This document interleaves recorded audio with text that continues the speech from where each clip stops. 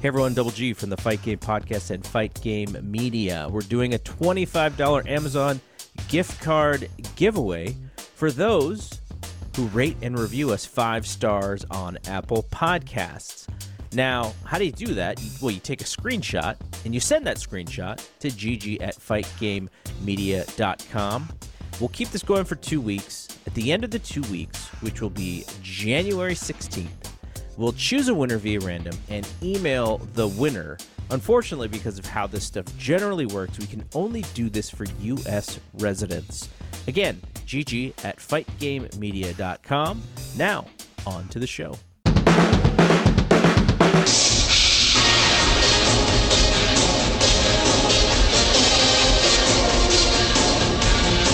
Hello, everyone, and welcome to a brand new episode of The Wrap right here on the Fight Game Media Network. I'm Keila Cash, and we're back here for the first wrap of 2022, which covers Day 1, the first major not WWE pay-per-view of the year. It's now called a premium live event.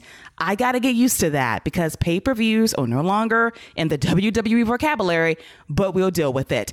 And by my side always is my right-hand man, my co-captain, and Von Wagner's hype man. Scott Young is back per the usual. Happy New Year, Scott. Thank you. Happy New Year to you, too. I hope it was wonderful. I'm sure it was better than Von Wagner's, but I am here, to start the new year off on a good foot. So I'm here to rep Big Daddy V. He should have been on the pay-per-view. I think he could have helped it. Or the premium event. The premium event. The premium live event. Yeah. I think he could have helped it. I think he would have been a good foil for probably Baron Corbin, since Corbin didn't seem to have anything to do, and I would have rather Von Wagner be under that object that Corbin dropped instead of Drew. But we'll get to that later. You're going to make me root for Baron Corbin over Von Wagner, which is just the worst possible scenario imaginable. But here we are when Baron Corbin is my favorite wrestler in this instance over Von Wagner, your dude. But we'll get to Happy Corbin shortly, as his gimmick took a very dark turn last night. But we do have to offer some breaking news regarding Day 1, in that we thought we were going to get a massive Universal Championship match featuring Roman Reigns versus Brock Lesnar, but it did not take place due to Roman testing positive for COVID-19. Very unfortunate news that broke around 6 o'clock p.m. Eastern via the WWE Twitter machine. And because of this news, Brock Lesnar has invoked his free agent clause and was added to the WWE Championship match as the main event of Day 1. And this was a very shitty situation. We knew that stars are being pulled from the road this past week due to COVID-19 outbreaks within the company and NXT as well. But to see Roman test positive was a very shitty way to kick off Day 1 for me. Yeah, just not good news. Forget about the wrestling part. His health and safety, which is, this is a big part of why he took so much time off in the first place. This is what he was worried about. Now he's back on the road. And the COVID is picking back up, this new strain. So yeah, this is not good news. I'm wishing him the best, nothing but the best, speedy recovery. And it's crazy because Seth Rollins, who just tested positive, was able to come back and wrestle in this show, and then Roman tests positive. It's just a real string of bad luck for WWE, for the performers. But like I said, wrestling aside, his health comes first. So hoping him a speedy recovery from it, because this is this strand seems like it's more contagious.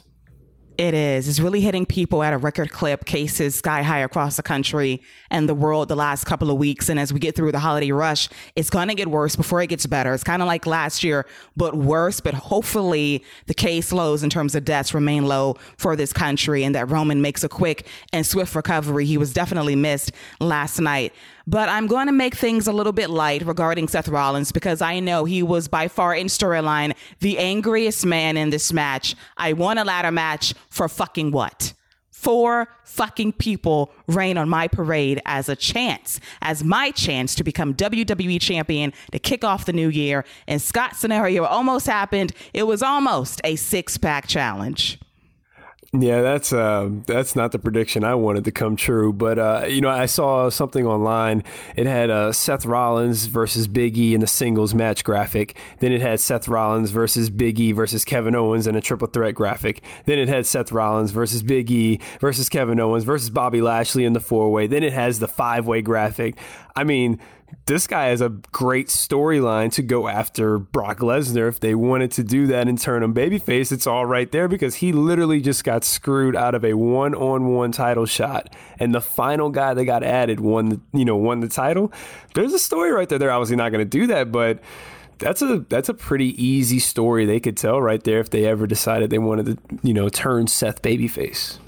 It is a multi-layered story that absolutely makes sense. They won't do it. And I feel for Seth because he won a ladder match fair and square. And look what happened. Some things happen that you cannot control. And I completely get it. But damn, that ladder match really meant nothing in hindsight for anybody at the end of the day.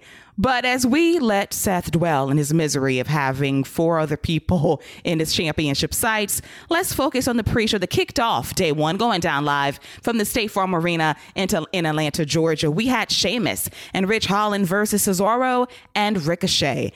And poor Ridge Holland, this guy cannot catch a break at all. So Ricochet gets tagged into this match, and Cesaro flips Ricochet into what is supposed to be some sort of moonsault, but he lands boot to nose of Ridge Holland, and Ridge Holland busts his nose wide open. There is blood gushing everywhere. He has a broken nose. He must leave this match. And I saw a picture of his nose being rearranged on his face, a very graphic image. I wish him a very speedy recovery. But if WWE chooses to go in the stalker storyline direction regarding Ridge Holland's infatuation and obsession with Sheamus, now they have broken noses to compare, Scott.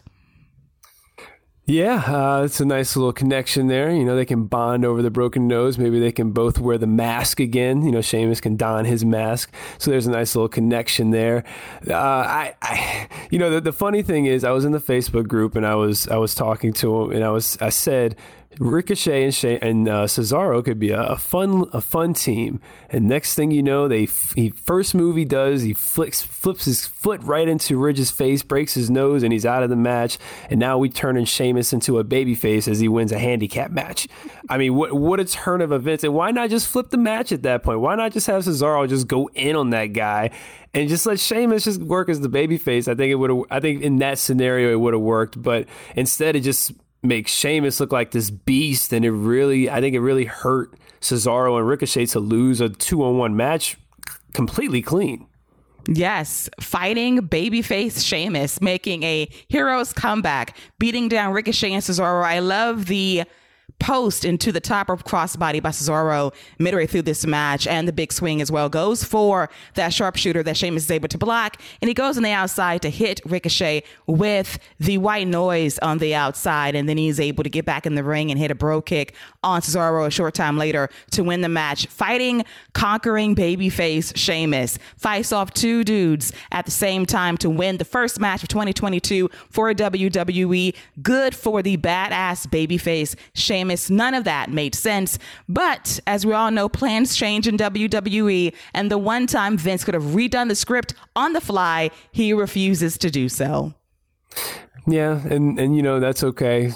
Sheamus just gets a nice win, and hopefully they do something with him. I still think there's a great story to be told with him going after the IC title, the only title he's never held. I just that story has to be told, and he's got to get that win. So I love everything. I love Sheamus. I love everything about what he brings to the table. His matches just feel different. There's a level of physicality that others don't have, and I love it, man. I'm a big fan of Sheamus.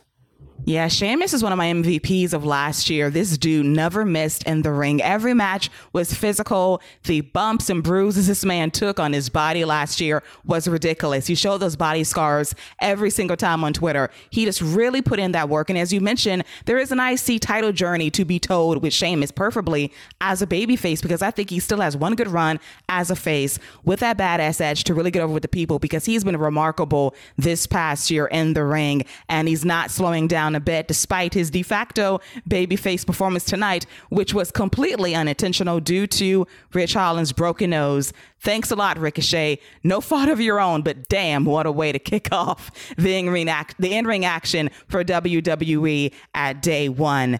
And now it is time for our first official match of the year. It is for the SmackDown Tag Team titles. It is the Usos repping that Day 1-ish against the New Days, Kofi Kingston and Xavier Woods, with quite possibly one of the best entrances this year, gliding on the throne as they make their way down to the ring. I thought that was pretty sick. And per the usual, these two teams always deliver the goods. They never miss on a pre-show, on the main show, on TV. They have a special chemistry that's been on display for nearly 5 years now, and last night was no exception as Scott takes point on this matchup.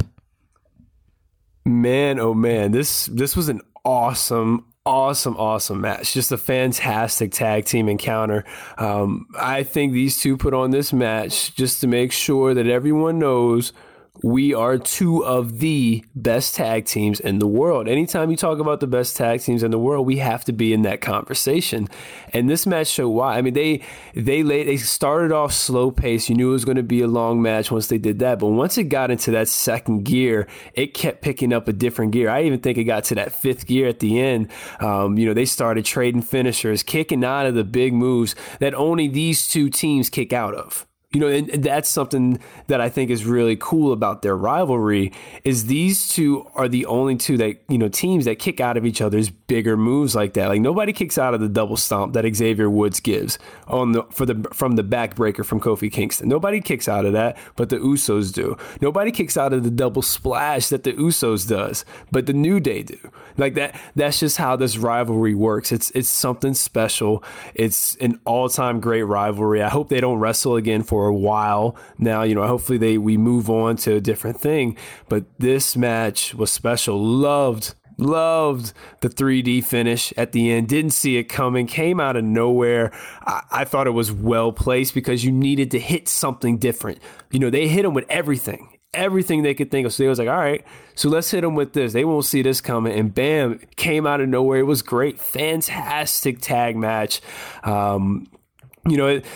This is the crazy part is we're going to forget about this in 6 months. Nobody's going to think about this tag match, but this is going to be one of the best tag team matches for WWE, I think, all year. This was a great match.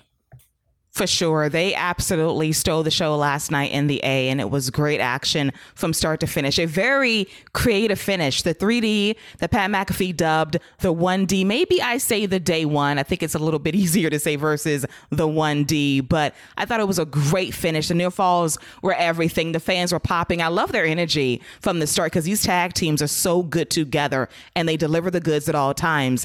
And I hope they don't wrestle again anytime soon. Let's breathe a bit. But I look at the landscape on SmackDown and I don't see a viable tag team, maybe, perhaps, if they push the Viking Raiders as serious badasses from NXT, like War Machine or War Raider, something of that ilk, to be the tag team to take on the Usos at a WrestleMania. They could have an absolutely amazing match. But at this point, you can't keep going back to New Day. I love this feud, don't get me wrong, but at some point you got to let it rest for a bit and move on. And I only see the Viking Raiders as being a viable tag team that can go after the Usos, take those titles at WrestleMania, and really do something with them post-Mania season. As always, we shall see, but you need a legit tag team that can give the Usos a run for their money. And I was scouting this match the entire time to make sure that Jimmy did not eat the pinfall, because that's an inside story too, that Jimmy tends to lose these matches when they count most, and he's always the fall guy that Roman looks at and says, oh, I got your ass, don't you worry about it. And I always got to check Jimmy to see if he's going to eat that pin at the end of the night. It did not happen, thankfully, so he will not be chewed out by the tribal chief anytime soon. Yeah, no, you're right, and that is a nice little sub story, and I agree with you on the name.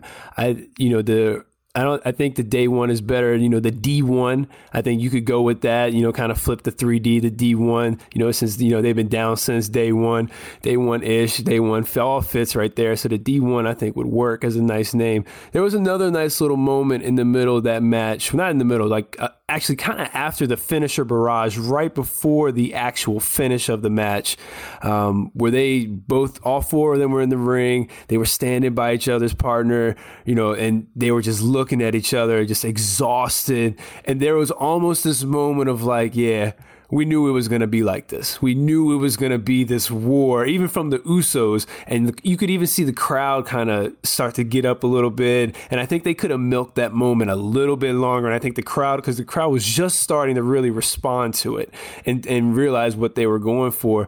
But that was a really cool moment, just that brief show of respect that they had for each other, where it's like, yeah, we know what we're in for when we face, each other in this type of match. I just can't say enough about the match. The little things in the match, how they count the counters and how they have to do their signature moves in a different way because of who they're facing and just how they know each other. I just can't say enough about this match. You talk about who they could face next. If we can get the Intercontinental title off of Shinsuke Nakamura, him and Boogs is a great babyface team that I think people would really get behind going after the Usos. So we just need to get the IC title off of them. Hopefully very soon, Sammy, do your job and beat him and become the champion we all know and love once again. That is a great option as well, because I've been wondering to myself, why is Shin holding the singular belt when he's doing tag team matches with Rick Boogs, with Los Lotharios on SmackDown as of late? And we've had this conversation on past episodes of The Wrap as well, going into detail as to why this IC title reign for Shinsuke Nakamura has been a bust. And here's Exhibit A's in tag team matches that are better than his singles matches for the IC title. Hopefully that theory is proven wrong via his match against Sami Zayn, hopefully very soon on TV at the Royal Rumble heading into the end of this month. But great way to kick off the show. And then we hit a lull with Madcap Moss. As you was in disbelief, he made a pay-per-view against Drew McIntyre a few weeks ago. And this match, stunning. This match was suited for Friday Night SmackDown on Fox, to be honest with you, on a random Friday night in a random city in America. It was good for what it was. Drew McIntyre chopped the shit out of this dude at various points. You could hear the chops really loud in Atlanta last night. The crowd oohed and awed every time. He was throwing around Madcap as well on the floor via overhead belly-to-belly suplexes, which were great. And then Madcap has some power too, some strength, as he lifted up Drew for a slam of his own at one point, which was nice to see. But it just went a little bit too long. This crowd was not really buying into Madcap Moss as a threat to win this match. And ultimately, Drew hit the Claymore for the win. But this feud must continue because he was ambushed courtesy of Happy Corbin and Moss backstage a few moments after this match was over. And Happy Corbin has been happy for a very long time, collecting checks, getting that money, being rich all over again. But last night he grabs a beam backstage, wraps a chair around Drew McIntyre, and slams the beam into Drew McIntyre. That chair wrapped around his neck. We have Adam Pearce saying, "Get some medical here." What is medical, Adam Pearce? What is medical exactly? We can't say paramedics on WWE TV anymore. He's got to go to the local medical facility to get some medical help, apparently. But I better not see Drew McIntyre on SmackDown at all this week, next week, not until the Royal Rumble, because once you get Pillmanized, you got to sell it for a bit, I think. Yeah, that was my initial thinking, was that this is going to put Drew out until the Royal Rumble, where he's, going to make his big return and eliminate Corbin. And I figured if he's not going to be in a title match, that's going to be his feud going forward. As far as the match goes, Moss is solid. He's a solid guy in the ring. I think him and Drew had a good match. Like you said, this should have been on SmackDown, or if it was going to be on here, this should have been a quick, Madcap Moss turns around, runs right into a Claymore. Drew stares at Corbin. Bam, bam, we get out of there real quick, and we can still get to exactly where we were. We don't have a restless crowd. I think the crowd would have actually reacted pretty favorably to a, shock, surprise, quick win. For Drew, I think it would have been a nice win for Drew to just get through him quick. WWE is going to do the rematch anyway, so we can have the rematch on Raw, and, he can have this, or on SmackDown, he can have the same match. This was just not worthy of being on this pay-per-view, and this could have saved about 20 minutes off of the show. So yeah, we could have done without this altogether.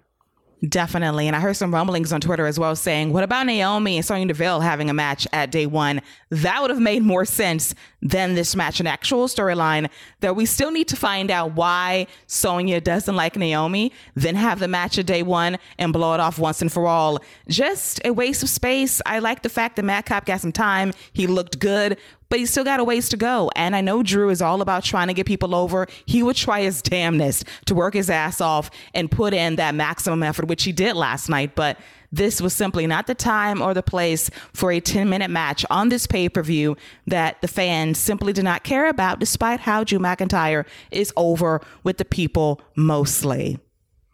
Yeah, and then we got Crazy Corbin at the end. So, bum ass Corbin. Now we got Happy Corbin. So now we're going into crazy psychotic Corbin. I'm wondering where exactly the end game is. If he's going for like a multiple personality type thing, maybe he just turns into a mutant like Legion, where he just has tons of different personalities, and he gets these different wrestling abilities depending on his personality. So maybe we are working somewhere with this. Maybe he's going to have different personalities depending on who he's facing and how hard he gets hit in the head. I think we're building something with this Crazy Corbin character. And I will root for every one of those characters over Von Wagner, for the record. Let it be known. I'm all in on multiverse Baron Corbin versus one note Von Wagner in any match, in any place, at any time. Snap. Just got to go there, even though we don't do NXT for a pay-per-view special. But hey, I couldn't resist. And if you like listening to this show, I hope you do. And every show that drops every single day via the free feed of the Fight Game Media Network, we got some news for you. Starting this month, we're going to be dropping some bonus content on the Patreon, patreon.com/FightGameMedia. And we're going to be covering the 2017 Warrior Rumble as our retro pay-per-view review for the wrap, as Scott has selected the year Randy Orton won the Warrior Rumble once again on his road to WrestleMania against future WWE champion Bray Wyatt. Spoiler alert, it happened 4 years ago, or now 5 years ago almost. As time flies, really, in WWE. We will cover all of that Rumble in its entirety via patreon.com/FightGameMedia for all of $5 a month. So sign up today. Tune in, listen to all the bonus content that drops via the Fight Game Media Network, plus only on patreon.com/FightGameMedia. And now it is time for our next match for the Raw Tag Team titles. We have on top the Street Profits, Montez Ford and Angelo Dawkins versus RK Bros, Randy Orton and Riddle. And I should note that the Profits were styled by the one and only Bianca Belair last night. A great look by her, per the usual, using that sewing machine to great use. And escorting RK Bro to the ring was none other than, according to WWE's Mike Rome, the greatest group in music today, the Migos.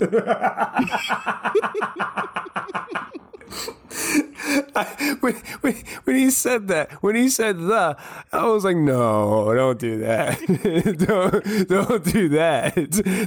Don't put the, don't be that guy. And he absolutely, so like, does he not know who Migos is? Like, no. The Migos? Really? Like, you don't know who Migos? Come on, the Migos? That's like people who say the Target, the Walmart. It's like one of those people. I don't get it. He really said the Migos, and he said it with such conviction and believability.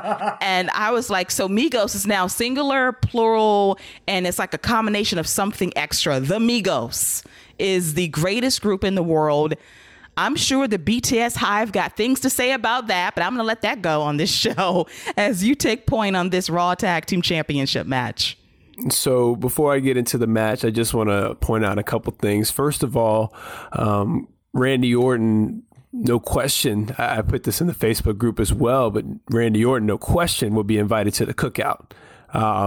No doubt about that. He definitely getting an invite. You can see it in the handshake. You can see it just in how comfortable everybody is with each other and just how chummy it is. And you know exactly what went down with Riddle and the boys in the back after the match, celebration style. But yeah, Randy's definitely invited to the cookout. Secondly, and everybody talks about it, Randy Orton is having so much fun with this story, with this character right now, with Riddle.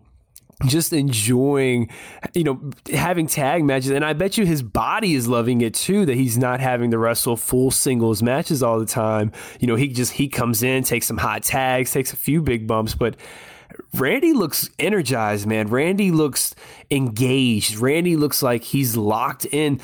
People talk about Randy was kind of just, running through the motions type of guy, and he just happened to be so good that he could get by with it.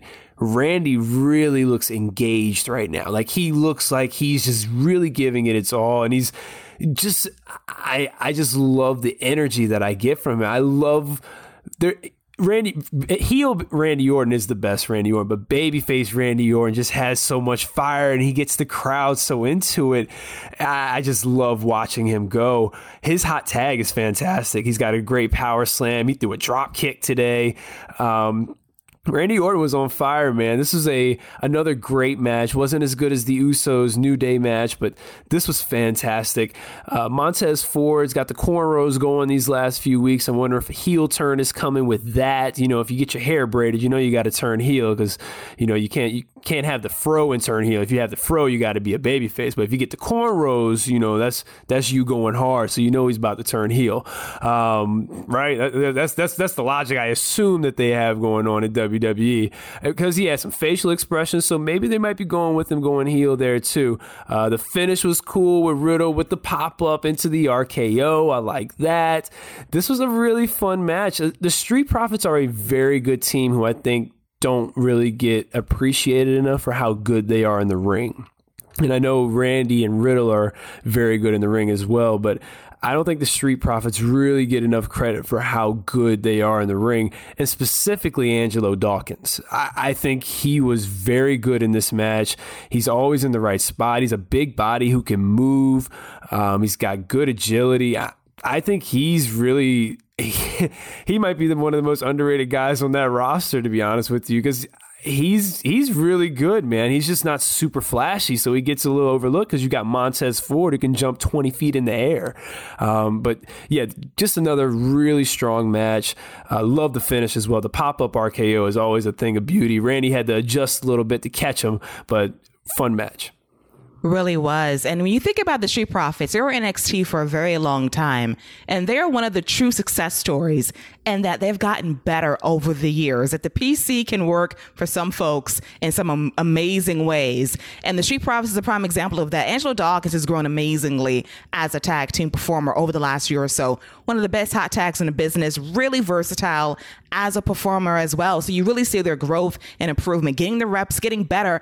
And I do think that WWE missed an opportunity by having them be SmackDown Tag Team Champions last year on SmackDown during the height of the Thunderdome era. They kind of had Ziggler and Rude the champs for reasons I don't get. I will never get that reign. It was so boring and lame. The Profits could have been great champs on SmackDown to offer that transition ultimately to the Usos last summer, but I digress on all of that. But they're a great tag team. I do sense a turn for Montez Ford. I don't know when it's going to happen, but the hair is normally a big clue as to, something's happening very soon, as they've teased a breakup of the Profits, not directly on camera, but via how Montez was booked a couple of months ago against Roman Reigns on SmackDown prior to the draft. So I do see a singles future for Montez Ford, but I don't want Angelo Dawkins to be lost in the shuffle as well, as I do think the Profits have hit a ceiling as being a viable tag team on Monday Night Raw.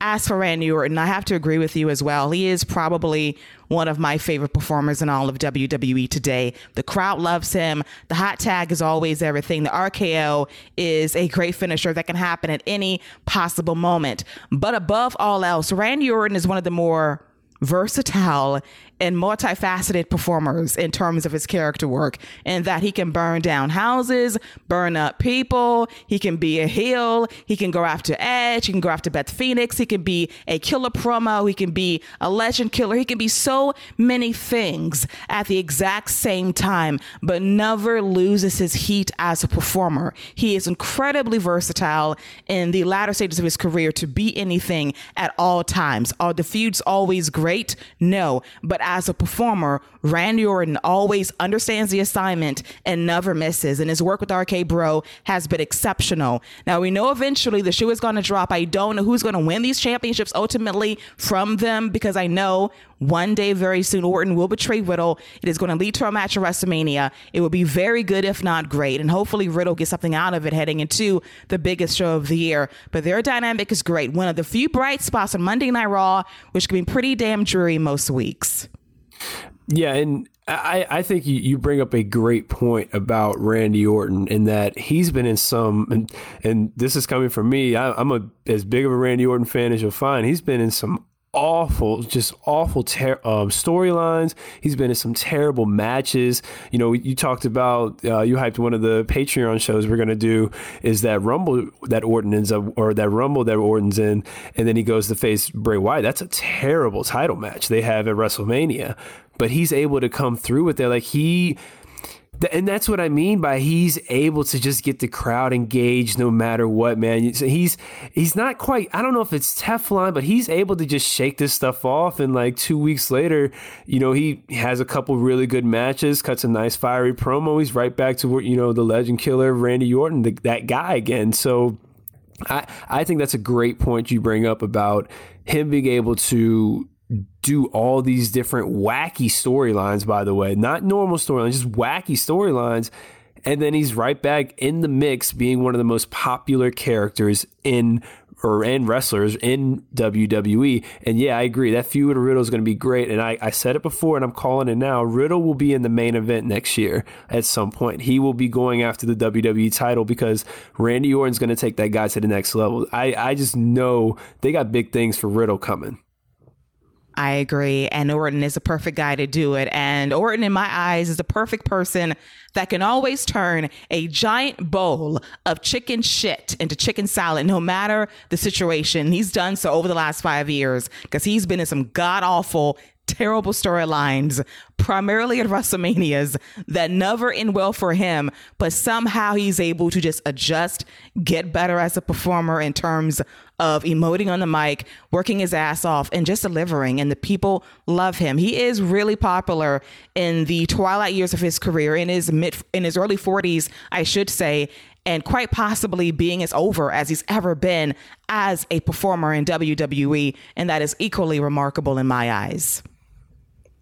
And now it is time to discuss something I've been dying to talk about. Here we go. This entire show. Scott. Here we go. Scott has deferred this segment to me because he knows I'm a nice guy. He's nice. He's a great co-host. He's an outstanding team player. But he knew I had to talk about his boy, his favorite WWE superstar, future WWE Hall of Famer, The Miz, versus a legitimate Hall of Famer in Edge. A legitimate Hall of Famer. Oh, so you taking shots before you even get into the match. You ain't even started talking about the match and you already taking shots at my guy. Listen, I am stating facts.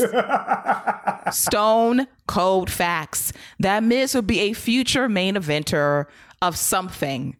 I don't know if it's going to be a WrestleMania, but he'll be a main eventer of something this year. He wasn't main eventing this show, but he can take solace in the fact that he was all right against Edge. The brooding Edge hit the Brutes music. He's out there coming through the fire like he couldn't do so at SummerSlam. Came through the smoke and the fire.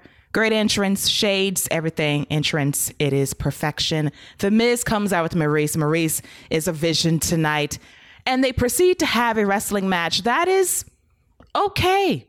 I'm not going to player hate. It was a very nice match by Miz standards, which are very low in my eyes, as he delivered those yes kicks, which was equally blasphemous, knowing that Bryan Danielson would kick Miz's fucking head in if he ever sees him pull those goddamn kicks again, which were awful. So he tried to troll me via those yes kicks, those it kicks. He gets DDT'd on the floor and on the desk. And then Miz picks the leg of Edge like the technician that he is, the technical wrestler that Miz is, like an Olympian, like a trainer that's in the ring picking a body part apart to lock in the figure four. And I will say I hated this spot because it was a tug of war, fighting for position. Edge trying to flip it. I'm like, God damn, flip the man over. It's taking forever. Flip his ass over. The Miz is not a technician. He's not a real threat in there. So eventually Edge flips his ass over. And then we have Maryse. And she's at ringside, causing a little trouble behind the scenes. And I'm looking at her, wondering if she's going to slip the Miz some brass knucks. Because they kept communicating during this match every time he had some downtime. And eventually, the big plan was revealed. As Miz had the referee distracted long enough for Maryse to hit Edge with her purse, which must be loaded with something to knock his ass out. And the Miz hits the skull-crushing finale. And I thought to myself, Scott is about to get the first major win of 2022 to come on this show and troll me to say Miz is day one. He did that day one shit. And then a New Day miracle took place when Edge kicked out. And I was really thankful for that because Scott knew it was about to be some bullshit on this show. So the match... Oh, you're so right, though. You're so right, though. He was on the Facebook chat. He was ready to go saying, get the shots ready, because he knew his boy was going to win. He wanted me to have shots for myself to be ready for the Miz's victory to kick off the new year, just to troll me, ladies and gentlemen. But no. Edge kicked out for me. He realized he had to do it for me on this night. Not do it for Beth. Do it for me. Do it for me to know I had to come on this show, grab this mic and talk to my co-host, my friend Scott, and say, not on my watch. So Edge kicks out like the brave man he is. And the match continues. And there's more interference from Maryse. And then, lo and behold, we have someone standing on the ramp. Beth Phoenix, the wife of Edge. Betty Phoenix is in the building, and I love Beth. I truly do. Who fucked up her hair last night? Ooh. I do not know. I did not like her hair. I love Beth, but that hair was not it. And then they hit her music. I'm like, why are we hitting her music in the middle of a match? So apparently the fix is in the back to distract Miz long enough. As I told them to, I called the truck. I told Vince, hit the music for Beth Phoenix. Make sure she's out there running down Maryse. And then the Miz looks down at Beth, and Beth stares a hole through the Miz. And Edge is in the corner waiting to hit that spear on the Miz. It's a beautiful spear. The referee counts 1, 2, 3, and I shed tears of joy knowing that Scott's New Year's wish failed, that I'm not on this show drunk. I'm very happy. I'm very lucid to say that the Miz was a chump and a wimp and a bitch that lost on day one. And I am very happy about this outcome. And that's why Scott deferred his time to me, because he realized that I was right about Miz all along. He is simply a less relevant MJF. All right. Wow. All right. So now that you got that all out the way, so I don't really know how to follow that, but a couple things I do want to point out. Beth Phoenix, the camera was on Beth Phoenix for a good 10 to 15 seconds before the music even played. She was just standing on the ramp, really breathing heavy. So I don't know if she ran there like from the car, from the parking lot or something, and that's why she was breathing like that. She had to catch her breath. So she told him to wait 10 seconds so she could catch her breath before the music played. So that way she had time to recuperate. Then she could run down to the ring, because that's a lot of running from the parking lot all the way to the ring. So I get it if that was the plan. The hair. The only thing I can think of is she went for Lagertha from Vikings. And you know Edge is in Vikings, so she went for the connection right there. It's the only thing I can think of. Now, as far as the Miz, you know, the technical whiz that he is, a couple things he shouldn't be doing anymore, and he should have learned this when he was a babyface and he got the move, which was a mistake. The figure four should have been out of his repertoire a long time ago. You know, when there was a couple Raws when he put it on the wrong leg, and then he couldn't put it on, and he had his leg in the figure four, so they actually were hurting him. So that should have been out of his repertoire a long time ago, and I'm a big Miz guy. But yeah, I thought, see, the thing about The Miz is when he's at his best is when he has a guy who can create the movement for him. When he can just hit the big boot to stop a babyface's momentum. When he can hit the clothesline in the corner when a babyface has some momentum and they miss a splash, and he can come back and hit that, that clothesline. That's when The Miz is at his best. That's when he can be that heel who can hit that big move, play to the audience, get them to boo, and get them to want the babyface to build that momentum again, and he can just feed for the babyface. That's when he's really at his best. Edge isn't that type of babyface. He's kind of like Edge. He actually needs a heel or a babyface who can do that same kind of movement. Even on his comebacks, most of the time it's the heel is the one that, or whoever he's facing is the one that's doing a lot of the movements. Miz isn't that guy to do that, I don't think. It didn't seem like their styles meshed really well where they are at this point in their career. So the match was fine. I was actually a little disappointed, and I think it was good, but I was expecting a little more. I was hoping the Miz was really gonna have his working boots on. It was okay, and the finish, why did he have to hit the skull crushing finale? I know Ed made a great near fall, but he should have just hit the purse. Preserve that man's finisher. Everybody kicks out of the skull crushing finale. He needs a new finisher at this point. Why didn't he just hit the DDT?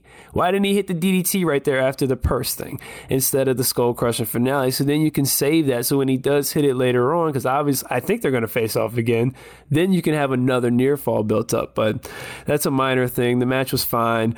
I think they did what they could. Just The Miz isn't that guy to have a great match with Edge right now. No, and this is probably one of the worst matches I've seen of Edge since coming back to WWE a couple of years ago. The WrestleMania match against Randy Orton was just long and laborious to get through. This one was just oil and water, not mixing well at all. It was just a bad mix. And honestly, the feud from the jump was just an odd mix. I knew they were trying to capitalize off the MJF and CM Punk magic in Chicago back on Dynamite a few weeks ago, but you can't duplicate that. And I thought this would have been a great opportunity for The Miz to evolve from 5 years ago to say, you can talk about me, name drop me, but just come up with something fresh to keep eyes on you, since you was broached in that promo that Edge had to talk up for you and not yourself, which was definitely a weird choice. It just felt like Edge was trying to puff up the resume of The Miz, and The Miz just regurgitated his resume over and over and over again, and it's been very surface level ever since. And you just combine that with this match, which wasn't great. It was just okay. It was maybe an above average Raw match that would kick off the second hour of a show on a random week in a random city in America, but it just didn't have that oomph. And this feud never had that extra sauce besides the first week that really wasn't very good to begin with, because you cannot emulate MJF and CM Punk. It's a different class of promo. Edge is exceptional, but Miz had an opportunity to really break through. He was the topic of conversation, and he did not jump on it. I don't know if it's a WWE decision or he needs to find out what he can do in the latter stages of his career to stand out besides what he did 5 years ago, which is now 6 years ago almost, and just do something a bit different heading into 2022.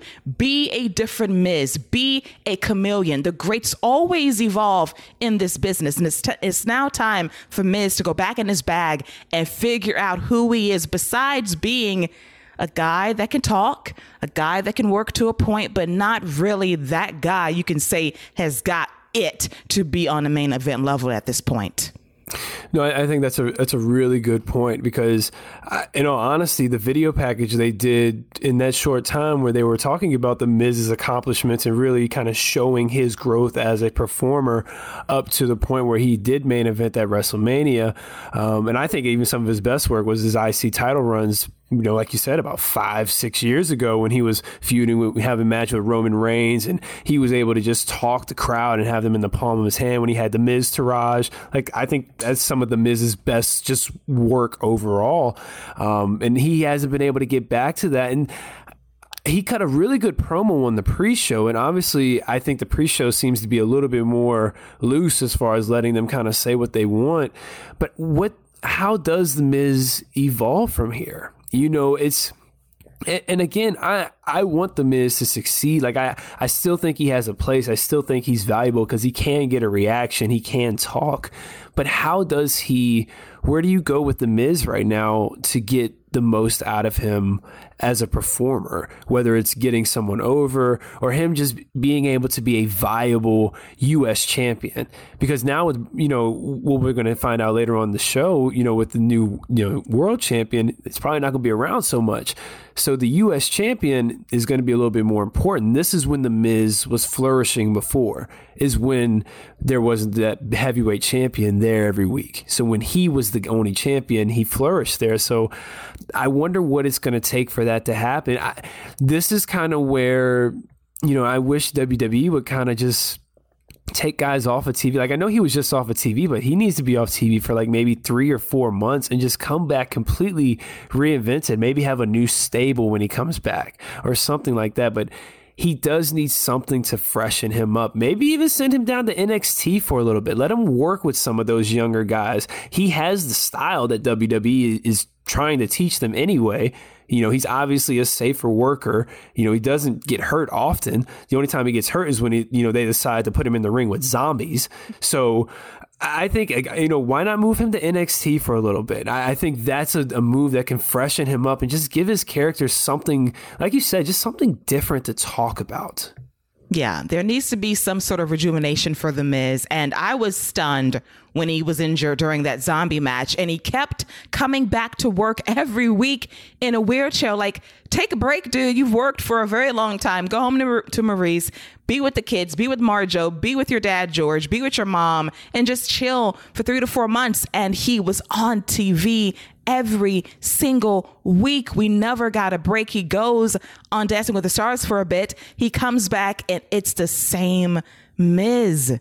And I think a trip to NXT would help. He would greatly help a Grayson Waller tremendously. Because you say you see a lot of The Miz and Grayson Waller, and I see a bit of that too. Could they be tag team champs? Could be the Grasshopper learning from the Master? It could be something like that to help NXT, as we've seen the main roster being utilized more for that brand, which should have been the goal ever since the reboot. When ratings go down, they figure it out about 3 months later. But that is a great way to get Miz into something that is juicy and meaty he can sink his teeth into and really revitalize his career. He's a great talker, but that is not being used as his best asset to get himself over and to get the fuse he's in over at the exact same time. Yeah, I mean, that's spot on. Like, I just... Yeah, even if you just like use him strictly just as a manager for right now, you just need to do something different with him just to give him a different look, man.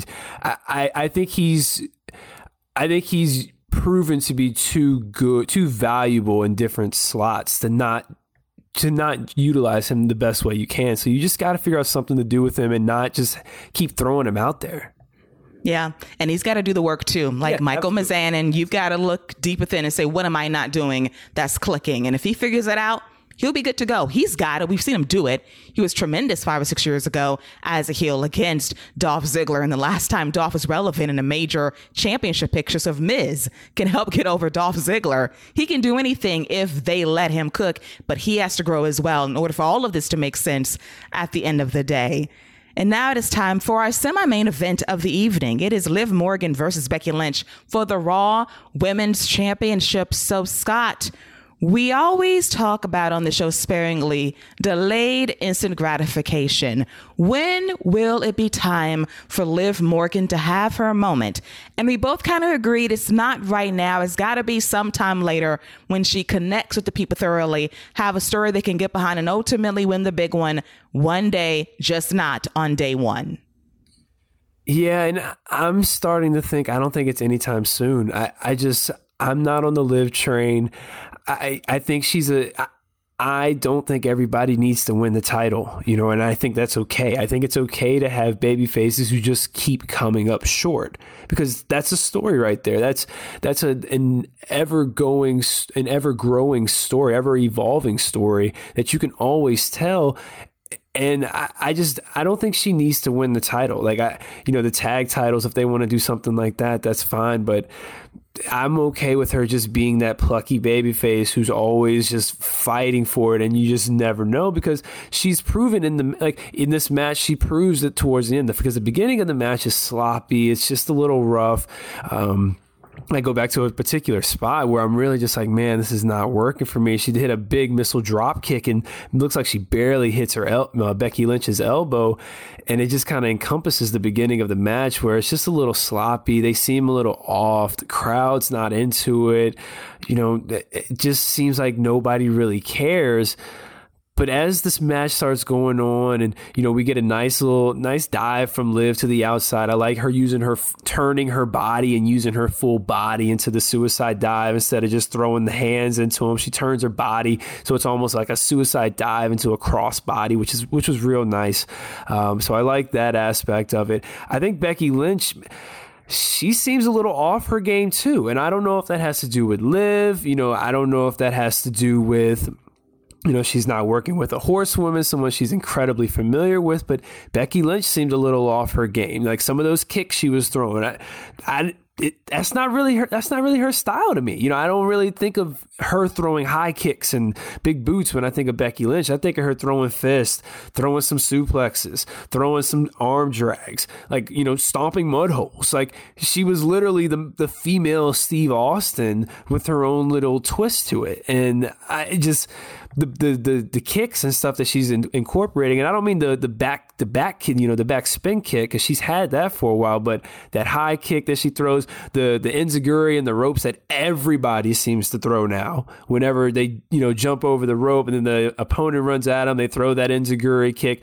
Everybody does that now, so that's not special. So even she's doing that. So the match just seemed off. The only time the match really seemed to pick up for me was after she got the Rings of Saturn in and locked it in that last time. The crowd seemed like they were ready for it. It seemed like if she would have tapped out at that point, because for a second I was like, man, she's stuck for a minute. And Becky Lynch sold it great. Liv Morgan was emotional throughout the match, which made it seem like maybe it was going to be a big moment for her. I really enjoyed that aspect. I like seeing stuff like that. That adds to it, because then you don't know. Especially when she's super emotional, you're like, oh, maybe it's going to be her night. So I did like that. The finish, some people don't really seem to like, but I actually really like the finish. Liv went for her flatliner off the ropes where she catches him in the seated position and falls back. Becky Lynch countered it into her man slam, which is a really nice counter. She missed the ropes, but I'm okay with that, because I think the counter, the quick counter is enough of a kind of flash pin in and of itself, because it is her finisher and it is coming off of a counter. So I think that's kind of protecting Liv a little bit as well. But so I like the finish, but I really couldn't tell you much else about the match. It just wasn't an interesting match, and I really hope Becky Lynch moves on. Where's Asuka?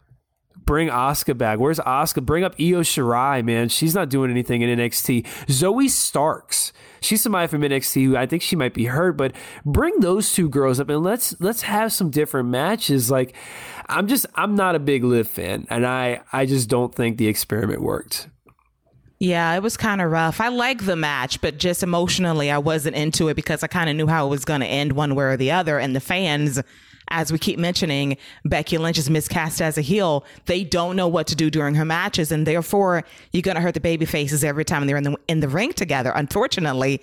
And that was an example last night. Liv works incredibly hard, and I love her hustle, but she needs to go on this journey with the fans, and the fans need to latch on to her as well and say, we understand you, we want to get behind you. And by doing so, she will get over eventually in a bigger way, but it's got to be away from the orbit of Becky Lynch at this point, unfortunately, because it's not going to work any way you slice it. Becky is simply on a different level, and their chemistry was a bit off in the beginning. It got better down the stretch. Loved the unique sunset flip powerbomb that Liv hit on Becky. That was very nice down the stretch. Another spot I liked was actually that dive, as you mentioned as well. Just nice work once it calmed down and got into the flow of the match. And I always go back to Becky's matches with Bianca Belair. That's chemistry.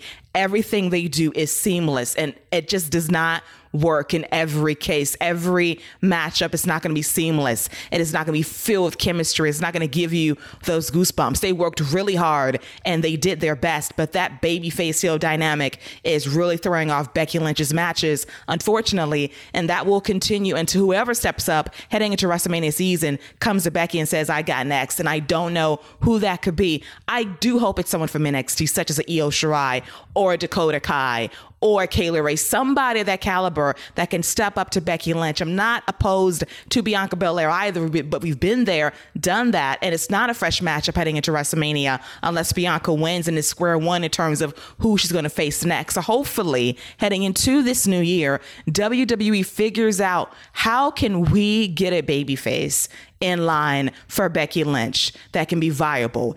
It could be Io Shirai. And as Paul Fontaine mentioned, our sexy OG here on a regular with the Wrap, noted a few weeks ago, maybe the only person on Monday Night Raw that can get a reaction against Becky Lynch and get cheered would be Alexa Bliss minus that goddamn doll.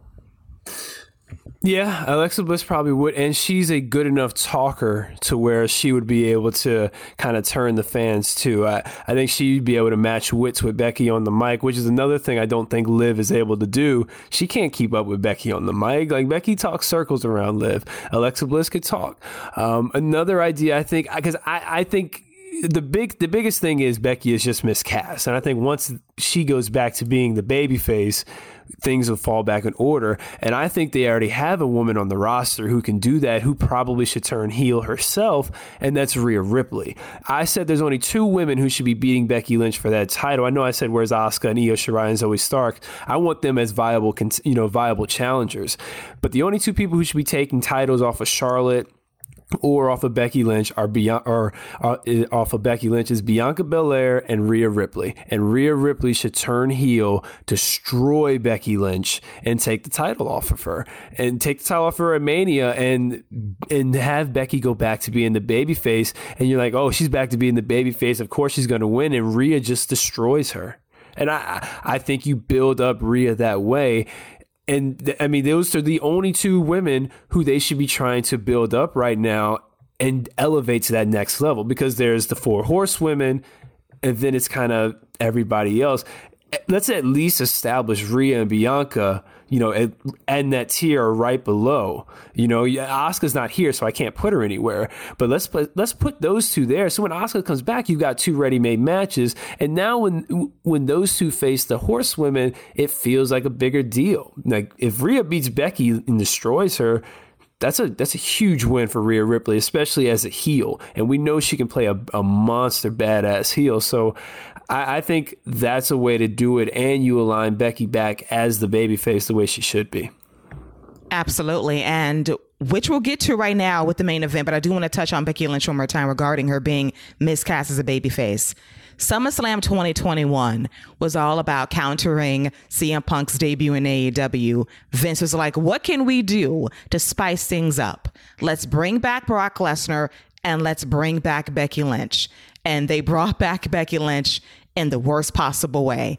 And it's not Becky Lynch's fault. It's not Bianca Belair's fault. It's Mad Dash. Let's give us a moment and say, let's go from there without having a real game plan in place. If you brought back Becky as a babyface and you have somebody win the Royal Rumble and they pick Becky Lynch at WrestleMania, then you switch her as a heel gradually. You have that person you've built up as your babyface Royal Rumble winner, and then you have Becky slowly deviate into being a heel. That makes more sense. Look what happened with Bianca Belair last year at the Women's Royal Rumble. She wins. Sasha Banks is a heel, but she knew when to transition to a heel heading into WrestleMania. She was no longer that babyface. She was a heel against Bianca Belair.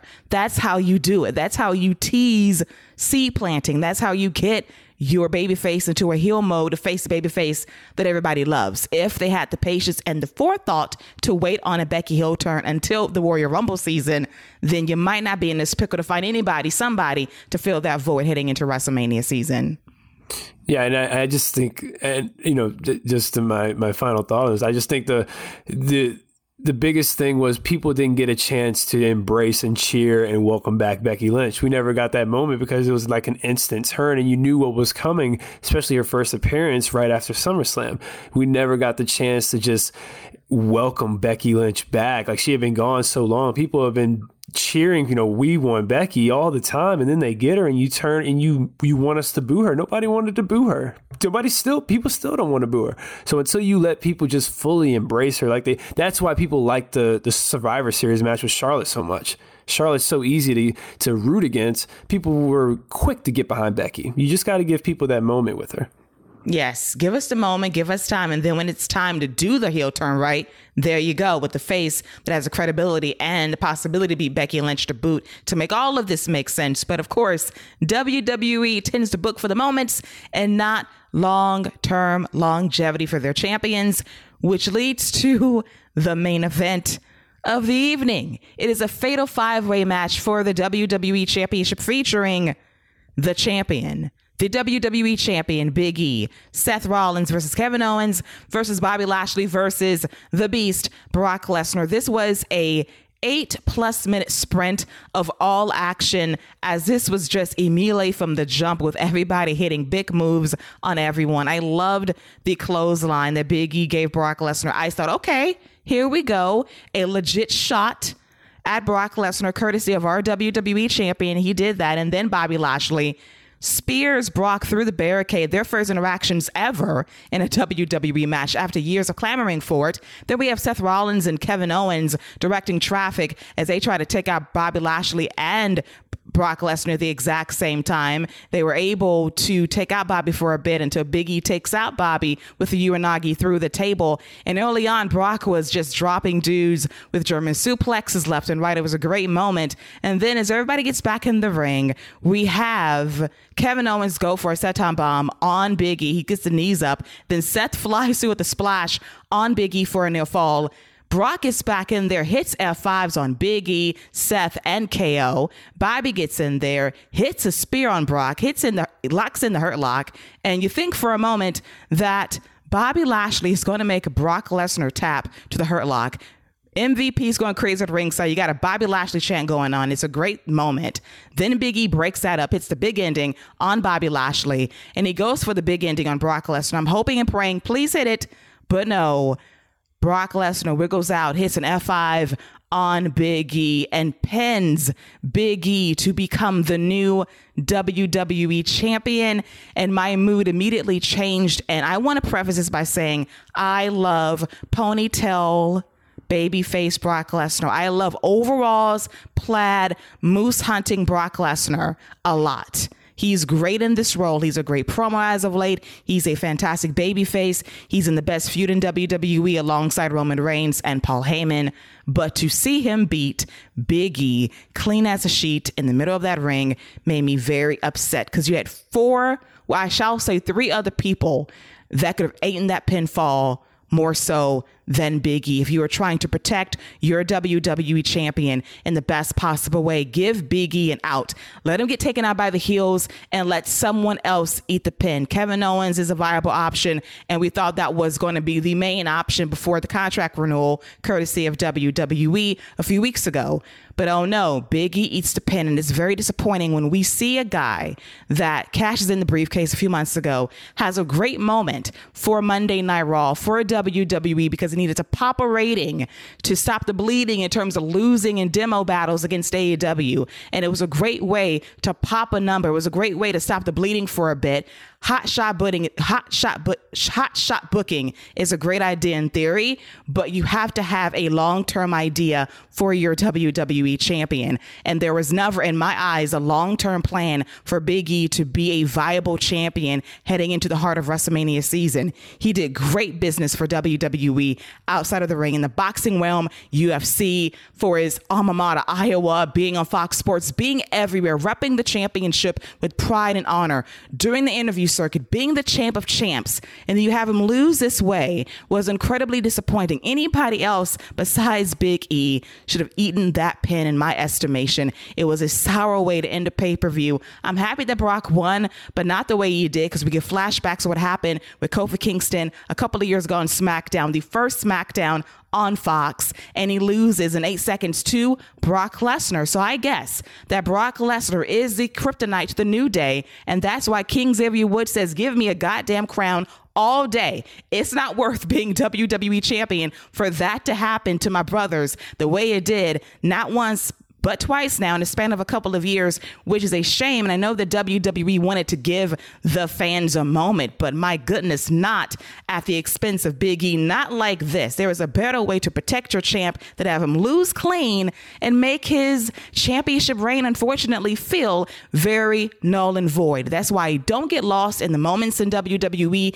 They're great, but they're fleeting because you know, eventually, inevitably, bullshit is coming some way, somehow. Oh man, I guess Brock's just not with the power of positivity, man. He that guy first SmackDown, he destroys Kofi Kingston and if you're part of the New Day and it's a first of anything and Brock Lesnar's in the match, you know what the deal is. You know not only are you losing, but you're eating the pinfall.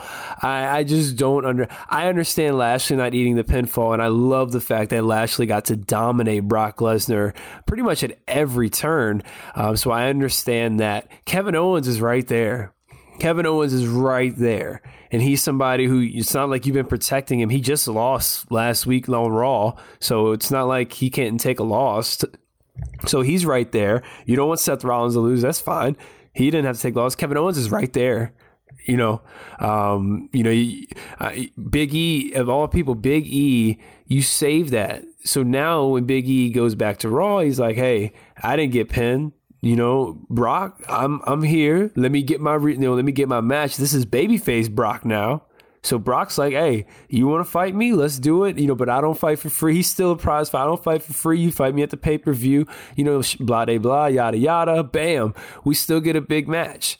Like, that's still a nice Big E versus Brock is still a cool match to see one-on-one. I'm okay with that. You know what the deal is, but if we can get a good match out of it, that's what I want. If we can get a fired up Big E, maybe we see a different side of Big E that we didn't get to see. We have to get a more serious side if he's going against Brock. There's a nice story to be told.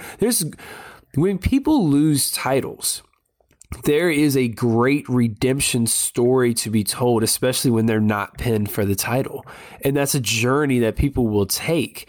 So I don't understand why Big E taking the loss is the most illogical thing they could have done, because there's anybody else besides Rollins or Owens could have taken. Owens is right there. I'm going to keep saying that. Kevin Owens was right there.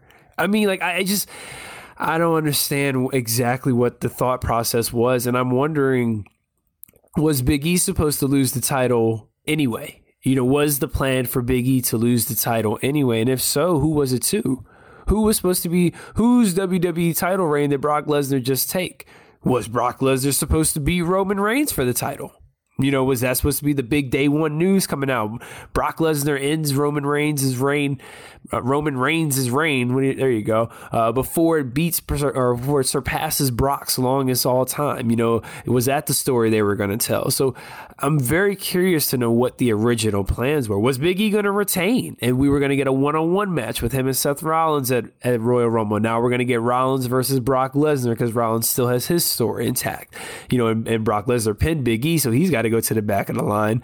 So what was the original plans, and what do you do now? Like, I do not want to see a title versus title unification, Brock versus Roman, because I know it's a big match, and I know people want to see Brock versus Roman for the title, and that's cool, but I don't know if I need to see a unification match between them, where you could end up with a Cena Orton type situation where they really just turn on the match, and I don't want that for either one of those guys. No, and they're having the best feud ever in 6 attempts. And I don't want this ruined on some bullshit, but it was a choice. And you ask a very good question. If Big E was supposed to lose last night, who, not named Brock Lesnar, was going to get the win? Who was it going to be? And I would have been a bit better about the outcome, but I would not want him to lose outright, because it just doesn't feel right to me. It just doesn't, because we go on this journey of people that we really admire and respect. And It's a journey, it's a story, and it's beautiful when it's capped off. But it's all about the follow through, and they fumbled Big E's title reign in a big way. He was a background player in his own championship feud, never front and center. It was all about Seth and KO plotting behind the scenes. It was Bobby Lashley possibly dumping MVP. Now it's Brock Lesnar coming out last and not the WWE champion who came out fourth. So you knew something then in terms of deference. Who's more important, your WWE champion or Brock Lesnar? And Brock, I do think he'll show up more as champion because up until the pandemic, Brock was on every Raw during 2020 just about, which was impressive for him. So I expect him to do the same, but it was just a choice by WWE that I don't get. And I am not a fan of. We'll see how it plays out because we know how it plays out. And I'm afraid that Big E might be pushed back down to the mid-card scene. I don't want to see that, but I can't trust WWE booking because we've seen this trope time and time and time again. You give us the big moments. It's just frustrating as a fan. I know it's a business. I know everybody plays a part, but optically, it doesn't look right to me. You know, what's crazy is Big E was probably the fourth most important person in the match, if you think about it. Obviously, Brock was the biggest name. I would argue Bobby Lashley has, you know, even though he's taken a few losses lately, to me, he feels like a much bigger deal than Big E without the title. I'd argue Seth Rollins kind of feels like a bigger deal and a bigger name than Big E, even, you know, without the title. So, I mean, what they do, they have an opportunity now. Like I said, there's a redemption story to be told. Hey, I got to start from the bottom and work my way back up. That's a story that's an easy story that people will latch on to, that people like Big E. And now you can evolve Big E. Now we can take his character in a different direction. We can tell a new that chapter's over. Nothing you can do about it now. But now we got to do something with him. Let's not let him fall back into just being a guy. He's a former WWE champion now. Once you get that title, you are a former WWE champion.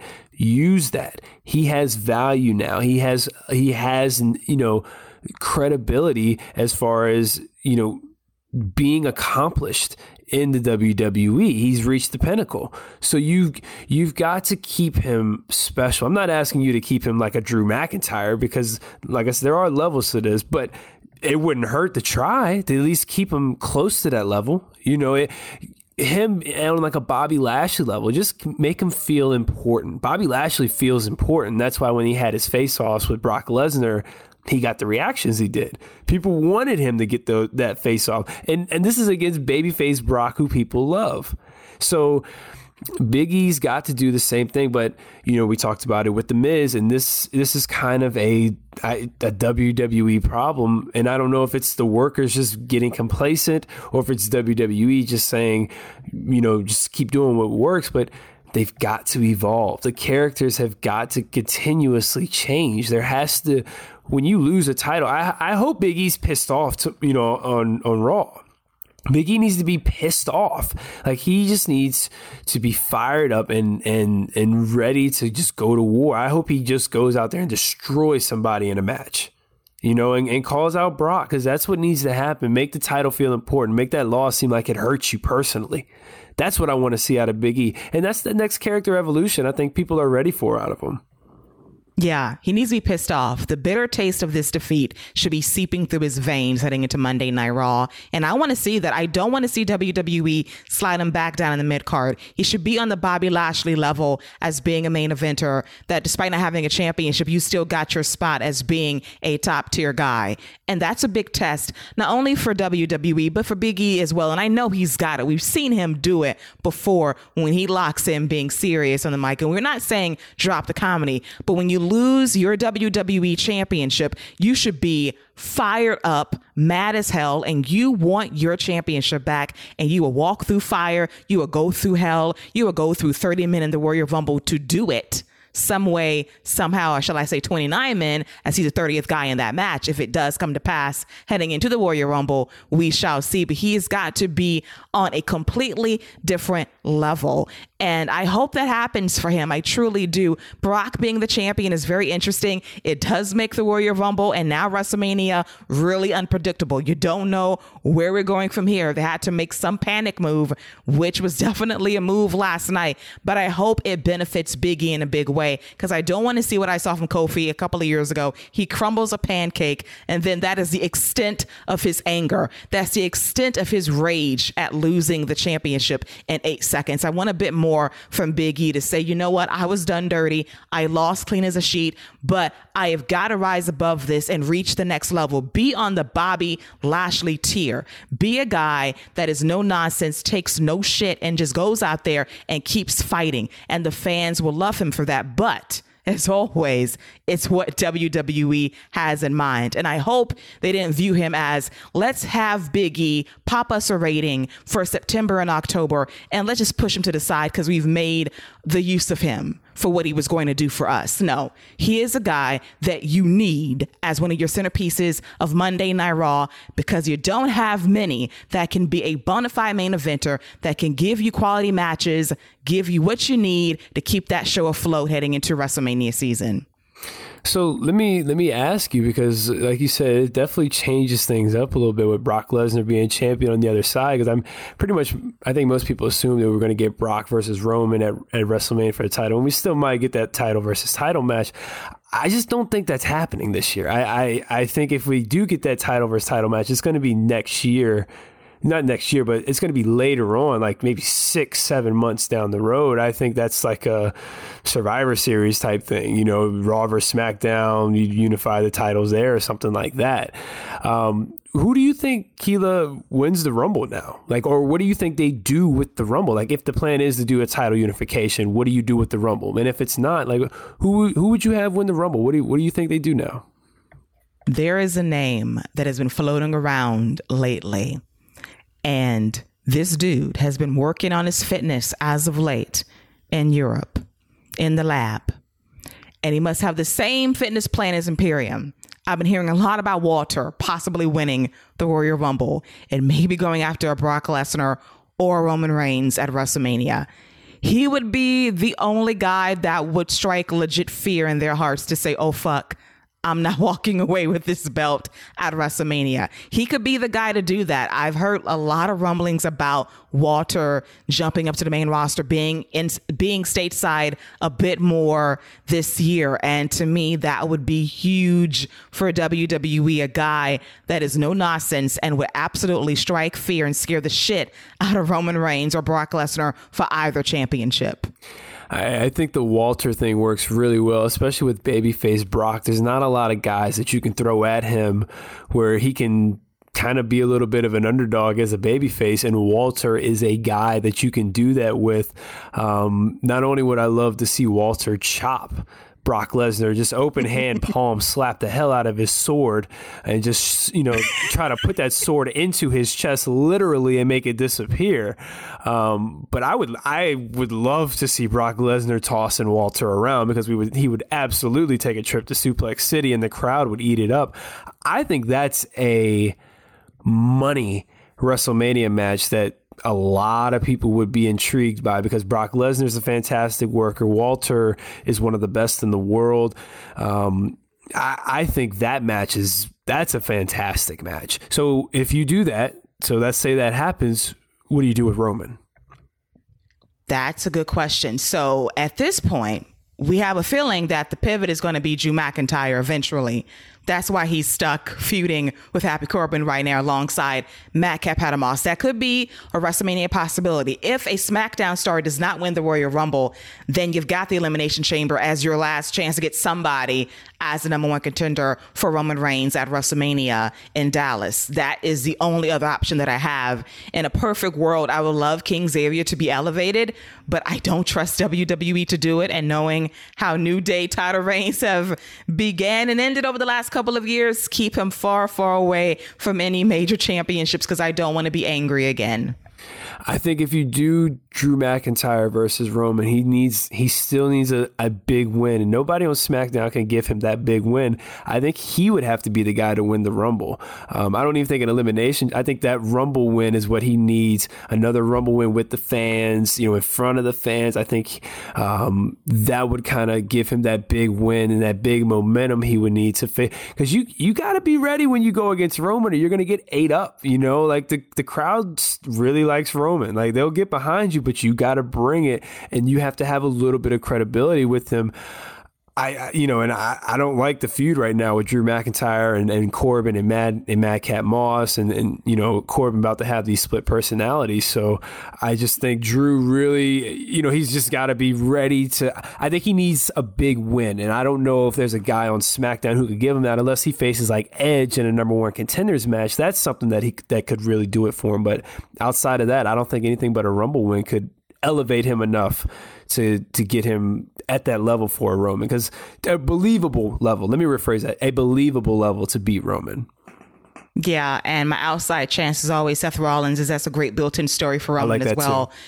Yeah, so those options, but as we keep naming familiar names outside of Walter, it really is telling that there is not a fresh face from WWE, not named Braun Breaker, that could break through and get into a main spot at a WrestleMania. And that's a blessing and a curse for WWE. We're naming a lot of veterans and not a top, fresh, new face that can give the veterans a run for their money. Hey, Braun it's Breaker, telling though, that we have to go, yeah. Braun Breaker, though, that's not a, hey, you want to put a rocket strap on somebody, though, that'd be a way to do it. Have him win the Rumble, go after Roman, beat Roman. I mean, what more could you do?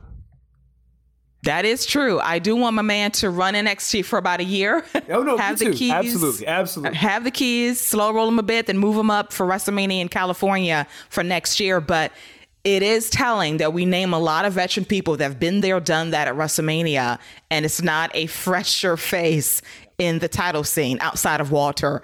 And that is something that WWE has to work on heading into the new year. We've been saying this for a very long time, but it's more prevalent than ever to really get a fresh new face against these vets who are great. But you have to think about the future, because a lot of these guys are not getting any younger.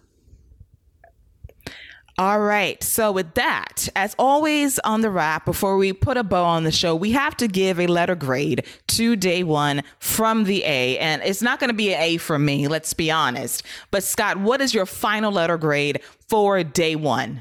I really enjoyed the pay-per-view. Like, I didn't like the finish of I wasn't too big of a fan of the finish. I think that could have used a few more minutes to build to that finish of the WWE title match. The women's match wasn't that great, but the two tag matches were fantastic matches.